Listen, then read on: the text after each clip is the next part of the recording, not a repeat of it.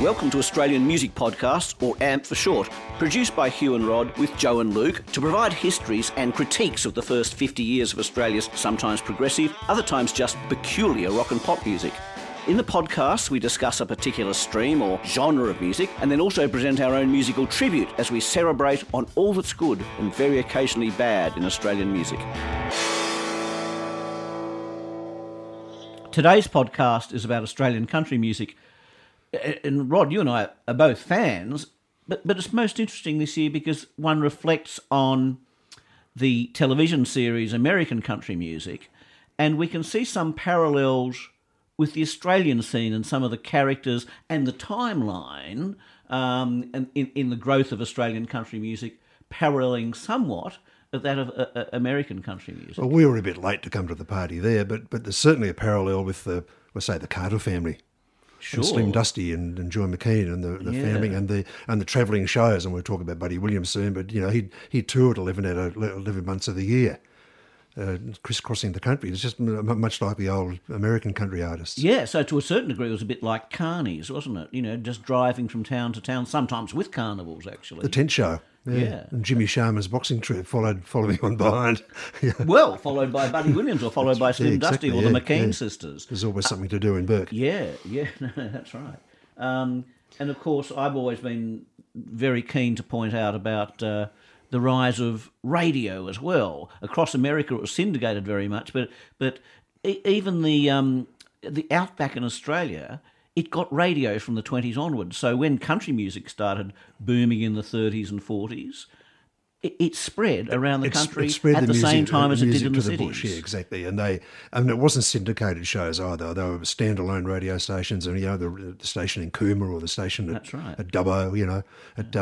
I guess country music in Australia, it's certainly influenced by American country, but it also follows a kind of bush ballad tradition, I guess you'd call it. Henry Lawson, Banjo Patterson, Waltzing Matilda, The Wild Colonial Boy, which probably musically, I guess it comes from a kind of Celtic folk tradition. Well, it does, but I mean, and that's bush music, and there's sometimes even at Tamworth there's a bit of a division in the camps about the bush music background, the real country music, the real country music, and then the country music that was influenced by the radio stations and the US performers. But what they have in common is they tell a story. They all tell a story and paint a picture of the bush. That's right. There was that expression for country music, 3 chords and the truth, and we've updated it, of course, because we know 4 chords, so 4 chords and the truth. Is that one of the relative minors or something? That's right. Look, an early performer. Let's introduce him. Buddy Williams.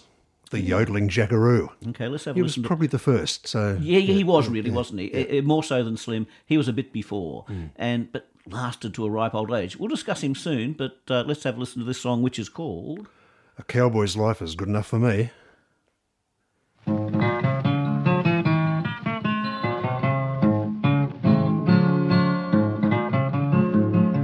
I'm going out west where the cactus grows. You can have my city clothes, or give me the life that's rough and free. I don't want to settle down, I don't like the life in town. The cowboy's life is good enough for me.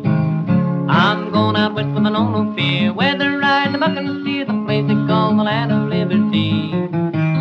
Every time we get our pay, we make whoopee all the day. The cowboy's life is good enough for me. All the yeah.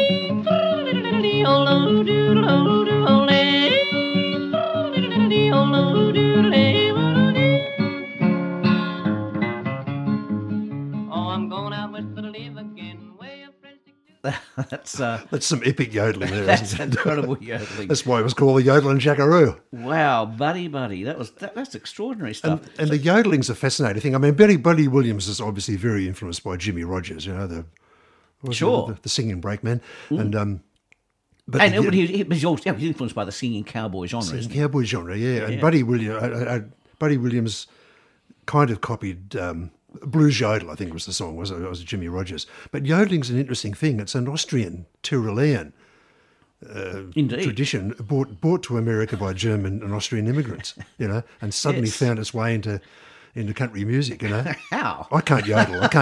Don't ask me to try. No, well, it's just German country people, Austrian country people. Schlager. Goodness gracious. No, that's quite an effort by Buddy. Look, he was actually born in Sydney. And I guess at some stage he would have gone up through Barraville to Taylor's Arm. And this person we're going to hear next probably heard him, and I'm sure he was influenced by him in some way. Well, David Kirkpatrick, or Slim Dusty, did the same trips just a little bit later. And, of course, the woman he was going to marry, Joy McKean, later wrote this song in the 70s. And it was about the touring process. When Joy, even if Slim was asleep beside her or another member of the family in the back seat, Joy would often be driving. And she'd see the lights on the hill, which are the other cars or trucks coming towards her as they travelled from town to town. He loved a trucking song, didn't he, Slim? You know? Well, of course he loved a trucking song. Gee, you had to get to the next town, didn't you? Different for you. All you guys in rock and roll had to do the same thing. And the truckies loved him as well. You know? Yeah. 100 albums throughout his career. I think he was working on his 103rd album when he died. Fantastic. Or something like that. Both these artists, are from the EMI label, Buddy Williams and Slim. Shows how great EMI was. Later, Festival came into the picture very well. In fact, the Regal Zonophone label figures very prominently in this. We'll talk about that later. But let's for now, let's listen to Slim. Lights on the Hill. Oh, yeah. It's a long straight road and the engine is deep. I can't help thinking of a good night's sleep. And the long, long roads of my life are a-calling me. These rough old hands are glued to the wheel. My eyes full of sand from the way they feel. And the lights coming over the hill are a-blinding me. It's a long, tough haul from away down south. A man's gotta find a little bread for his mouth and a home for a girl as sweet as my honey can be. So it's down through the gears, she's a-starting to pull. The gauge on the tank is a-showing near full, and the lights coming over the hill are a-blinding me. Well, it's quite a song.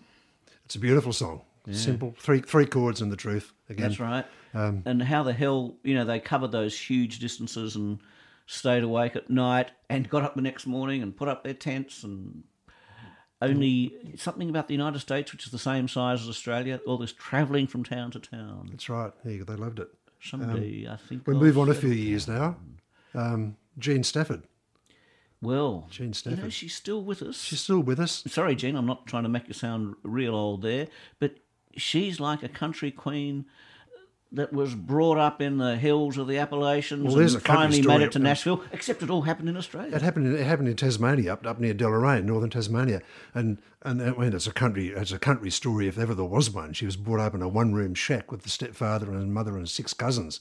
It's incredible. You couldn't write a better country singer story. That's right. It's coal miner's daughter all over again. Exactly. It's as if somehow her story was fabricated to be along the American lines of all the American country stars. Yeah, exactly, yeah. But in fact, it's just true, and that's why she's always been regarded as the true, genuine article of Australian country music. She's wonderful. And the song we're about to hear is actually very reflective of the American country scene, because in the 70s and 80s, they used a lot of steel guitar and a lot of strings in the thing, and it's a tearjerker as well. I'd just like to plant one more seed of information, is that I feel Jean might be so genuine, there is talk that she actually has a bit of Navajo Indian in her. Oh, Would you believe really? that? Wow. So we'll check that and get back to you and correct it if that's not true, but I believe that to be true, a bit of Navajo. You can hear it in her voice.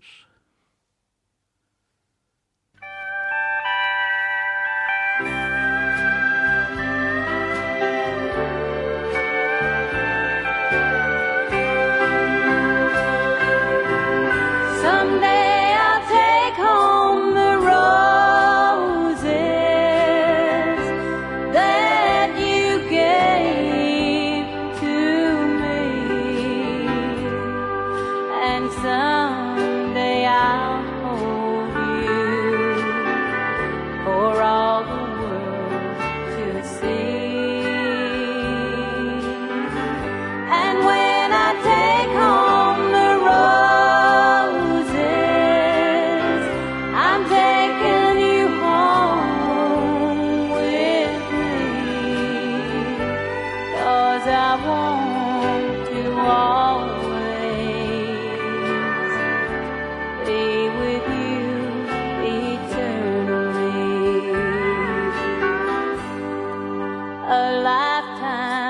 is not enough time with you. It's quite incredible. I just checked my notes. She was born to a Navajo father, and she didn't know he was a Navajo until many, many decades later. Wow. But she was born in Tasmania Yeah. to a Navajo father and Tasmanian mother. An interesting reflection, that beautiful recording. I mean, she's well known by American country artists. Tom T. Hall describes that as her signature tune. Yeah, she's known all around the world. And it's got that lovely combination that you were referring to. Just that combination of pedal steel guitar and strings. It's just strings is a phenomenon in country music, and especially from, I'd say, the 70s onwards. Particularly in the 70s and 80s, they loved a nice string arrangement. You know, like think back to George Jones, that famous song. You know, That's right. He stopped loving it today. Which And of course, it had to be in the big studios. To get the strings in, you had to be at festival studios or EMI studios, or sometimes Armstrong Studios in Melbourne, or the big TV studios even of Channel 9. You know, because otherwise you couldn't fit the orchestras or the string sections. A huge in. orchestra, which obviously it was on there. Yeah, but it happened in Nashville. You had to Yeah. get bigger studios to fit the string sections in as well. So strings were starting to become a part of Australian country music as well. And there you go, Jean Stafford. What an absolute goddess of Australian country music. Incredible.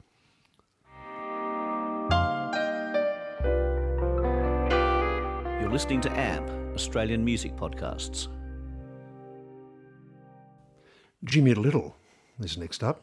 Wow. And The great Jimmy. he had a huge career, really, spanning like quite popular in the 60s. And then, Fortunately for Ottkers, you know, he was the Festival Records man, whereas the others were on EMI. And Jimmy, you know, everybody knows to be the most beautiful man and lovely singer, but a talented theatrical man as well. He was a showman. That's right, and he was in a few movies as well. You know? Yeah, that's right. Yeah. And of course, religiously, he loved his gospel music. He did, yeah, Some of his yeah, repertoire wasn't unlike Elvis's, you know, quieter repertoire. He was a lovely guy. Look, when I was 12, I got £1 for Christmas, and I bought 2 records, and one of them was Royal Telephone, which we'll hear soon. And years later, I was on a package tour in 2005, and Jimmy was on the tour, and he sat next to me on the bus, and he says, "Oh, I love your rock and roll piano playing." And I told him the story about the record, and he goes, "How old were you again?" And I said, "I was about 11 or 12." And he goes, 11 and 12-year-old boys made that song a hit. That was the demographic that brought it. It was a beautiful story. You know? Of course, it's a Burl Ives song. It's a Burl Ives song, yeah. Well, it's a lovely story, and it reflects, you know, not just how beautiful you are, Rod, but how beautiful a man. Too kind, you. How beautiful a man Jimmy Little was, and what a success he was for Festival Records. So let's have a listen to Royal Telephone.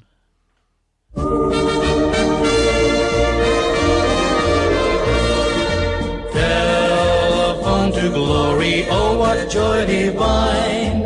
I can feel the current moving on the line. Made by God the Father for his very own. You may talk to Jesus on this royal telephone. Central's never busy, always on the line. You can hear from heaven almost any time. 'Tis a royal service built for one and all. When you get in trouble, give this royal line a call. Telephone to glory, oh what joy divine. I can feel the current moving on the line. I think Royal Telephone was recorded at one of the festival studios, certainly not the big one we had along the road at Piermont, but an earlier one. The in-house producer, there were several in-house producers.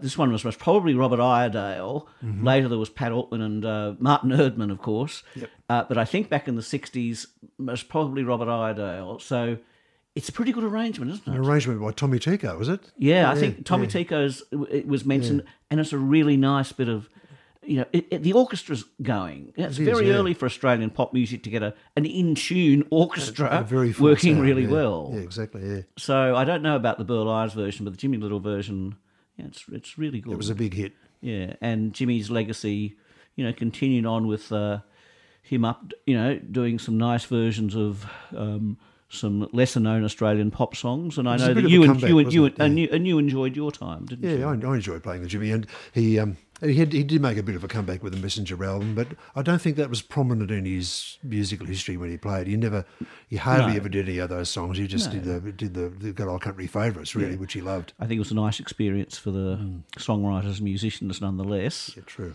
And we'll leave it at that.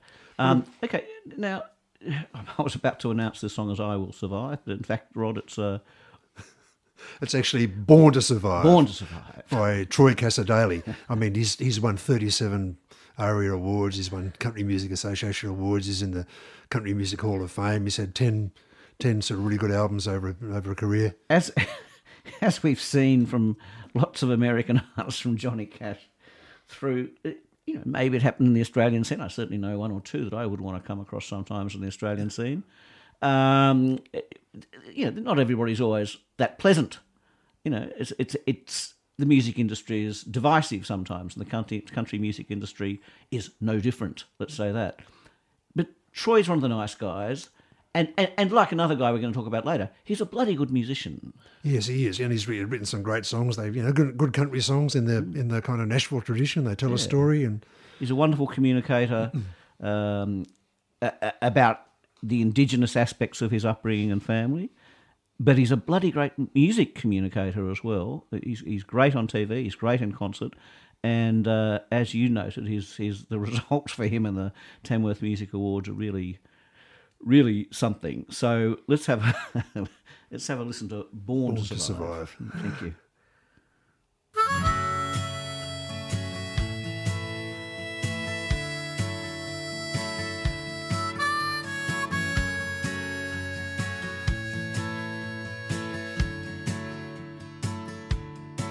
There's an old John Deere underneath the tree, 500 acres, my dad and me worked this land until we hurt, trying to make a living out of plain old dirt.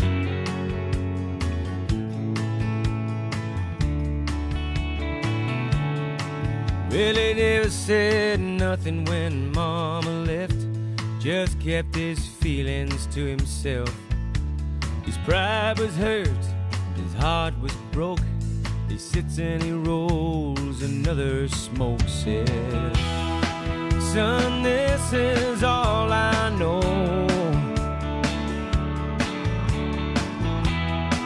and I guess it goes to show. He said, we were born to survive. Rod, living in Sydney, as we do, there's a guy that we can't escape from the inner city over the last couple of decades. Well, it's been around since the early 80s, in fact, and it's moving away from the mainstream to what you would call kind of alt country, I suppose. You know? Sure, and sometimes not even country. He was a bit punky in his early days. Well, he wasn't. Of course, we should give him a name, of course. We're talking about John Kennedy. That's and right. His first band when he was a punk man, because his name is actually John Francis Kennedy. His first band was JFK and the Cuban Crisis, who were big in the Civic Hotel in 1980 and kind of a punk man. But later on, he moved into a bit of kind of obviously influenced by Burrito Brothers and bands like that, in a bit of like really nice alt country. Yeah, he's a bit of an urban poet. Well, I think he calls it urban and western, his music. Well, there you go. And he did that wonderful song, Miracle at Marrickville. Miracle in Marrickville, and the one about King Street, the King of King Street. Yeah, and he is the King of King Street. And he is, and he's the King of Marrickville. And what we're going to hear today, though, is a song which does kind of name-check lots of Australian locations throughout Queensland and the Northern Territory and everywhere, and it's called A Big Country. John Kennedy's Love Gone Wrong. It's a big, big country, but it's a small, small world. Well, it's a big, big country, but it's a small, small world.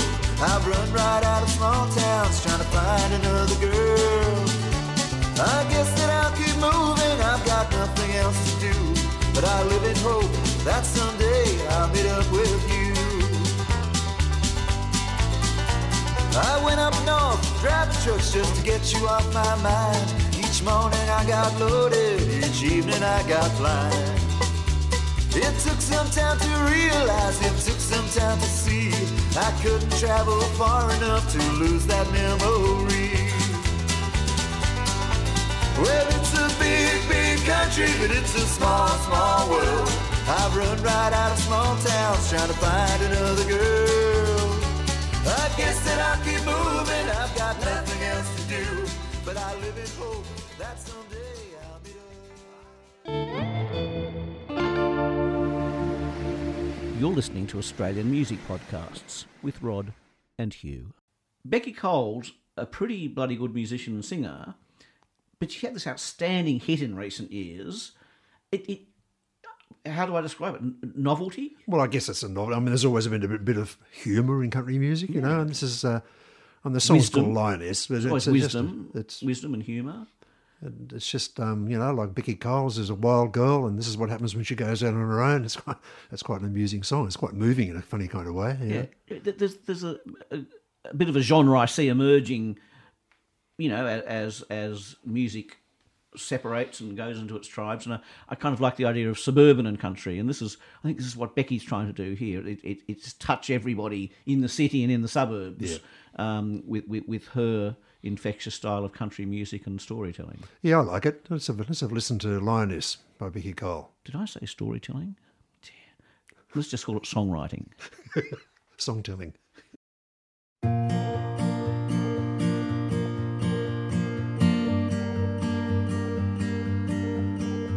I battled through the shopping mall. My head was down and I was on the go. When a girl faking her friendliness held out her hand and said, "Now do you know? You can save the planet with your credit card and payments once a week." She touched my arm and called me gorgeous. Now I'm sponsoring a school in Mozambique. Look what happens when I go out on my own without you beside me. All my wisdom is suspended. I shouldn't be left unattended. Look what happens when you're not holding my hand and you're not there to guide me through. I get blurry on the lines and I'm a scaredy cat sometimes, but I'm a lioness with you. Rod, that phrase suburban and country for Becky also lends us to think of the other bloke, and his surname is Urban, and it's urban and country music very much. You know, he's on the pop charts these days. You know, Keith Urban was always part of the Australian music scene, very prominent now growing up, you know, during the 90s in the same recording studios and groups of musos that we knew. One of the best guitarists Australia has ever seen. He's nobody knows. Not many people outside the industry know. He's just the most extraordinary guitarist. He's a very talented guy, and he's probably our most successful country music export, really. Sure. Keith Urban. Well, you've got this song. I didn't know about the songwriters. Tell us. The song's called But For The Grace of God. It was his first number one in the States, and it was written by Charlotte Coffey and Jane Wiedlin from the Go-Go's. Remember the Go-Go's from the sitting up the back of the bus, the Go-Go's. Alex the Seal. Yeah, Alex the Seal. Yeah. A great Montenegrin that is. That's right. And anyway, the song is here it is, But For The Grace of God. Here we go. One of the great urban and country musicians from Australia, and of course now married to Al Nicole as well. I know he's from New Zealand, but anyway, because he's a success, he's from Australia. Keith Urban.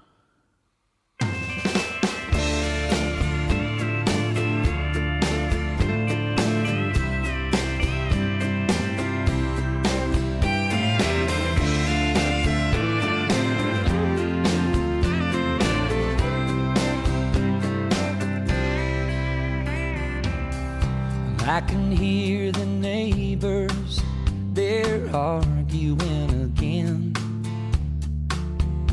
And there hasn't been peace on our street since who knows when. I don't mean to listen in, but the shouting is so loud.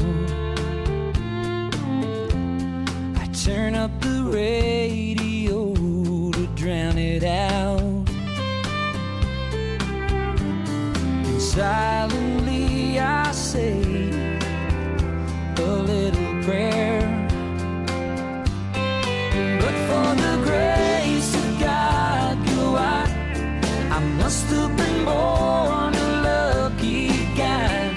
Heaven only knows how I've been blessed with the gift of your love. And I look around. For our own little country tribute song today in the studio, it's a bit of a sad song. Country music, they often say, is 3 chords and the truth. Well, this time this is the truth. This is about some of our friends we've lost over the years who are musicians and dear friends.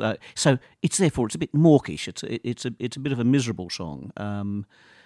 Anyway, we've recorded it and it went for ages. We've cut it back to about 2 minutes 50, and it's called Hotel Commodore. Hotel Commodore. Kind of you'll figure it out, but kind of where some of the less fortunate people we know sometimes end up sleeping.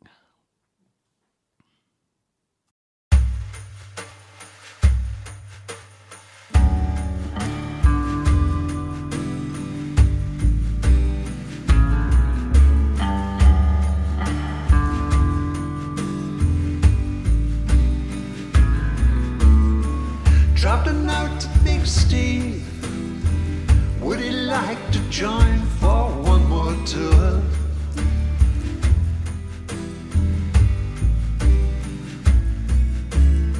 His brother Matt said sorry, but Stevie wasn't with us anymore.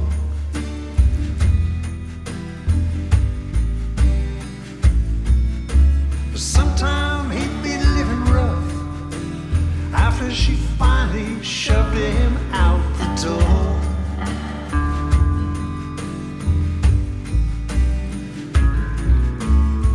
He couldn't find a place to live, so he was staying in the Hotel Commodore.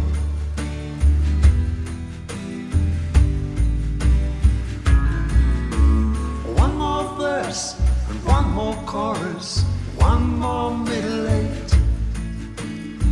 Another drive, another gig. We all found out too late. Bob and Bruce were friends of ours. Played so hard, forgot where they came from.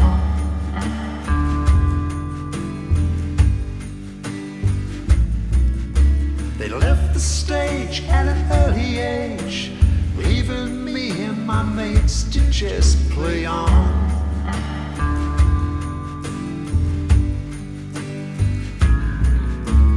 One more verse, one more chorus, one more middle eight.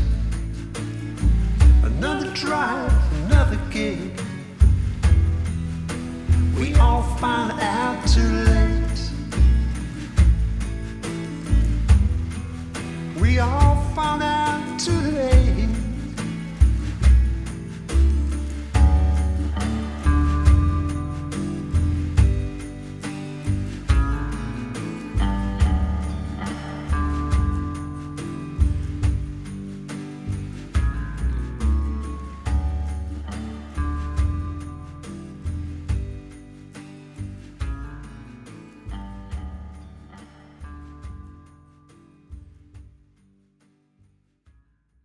Thanks for listening to this episode of AMP, Australian Music Podcasts.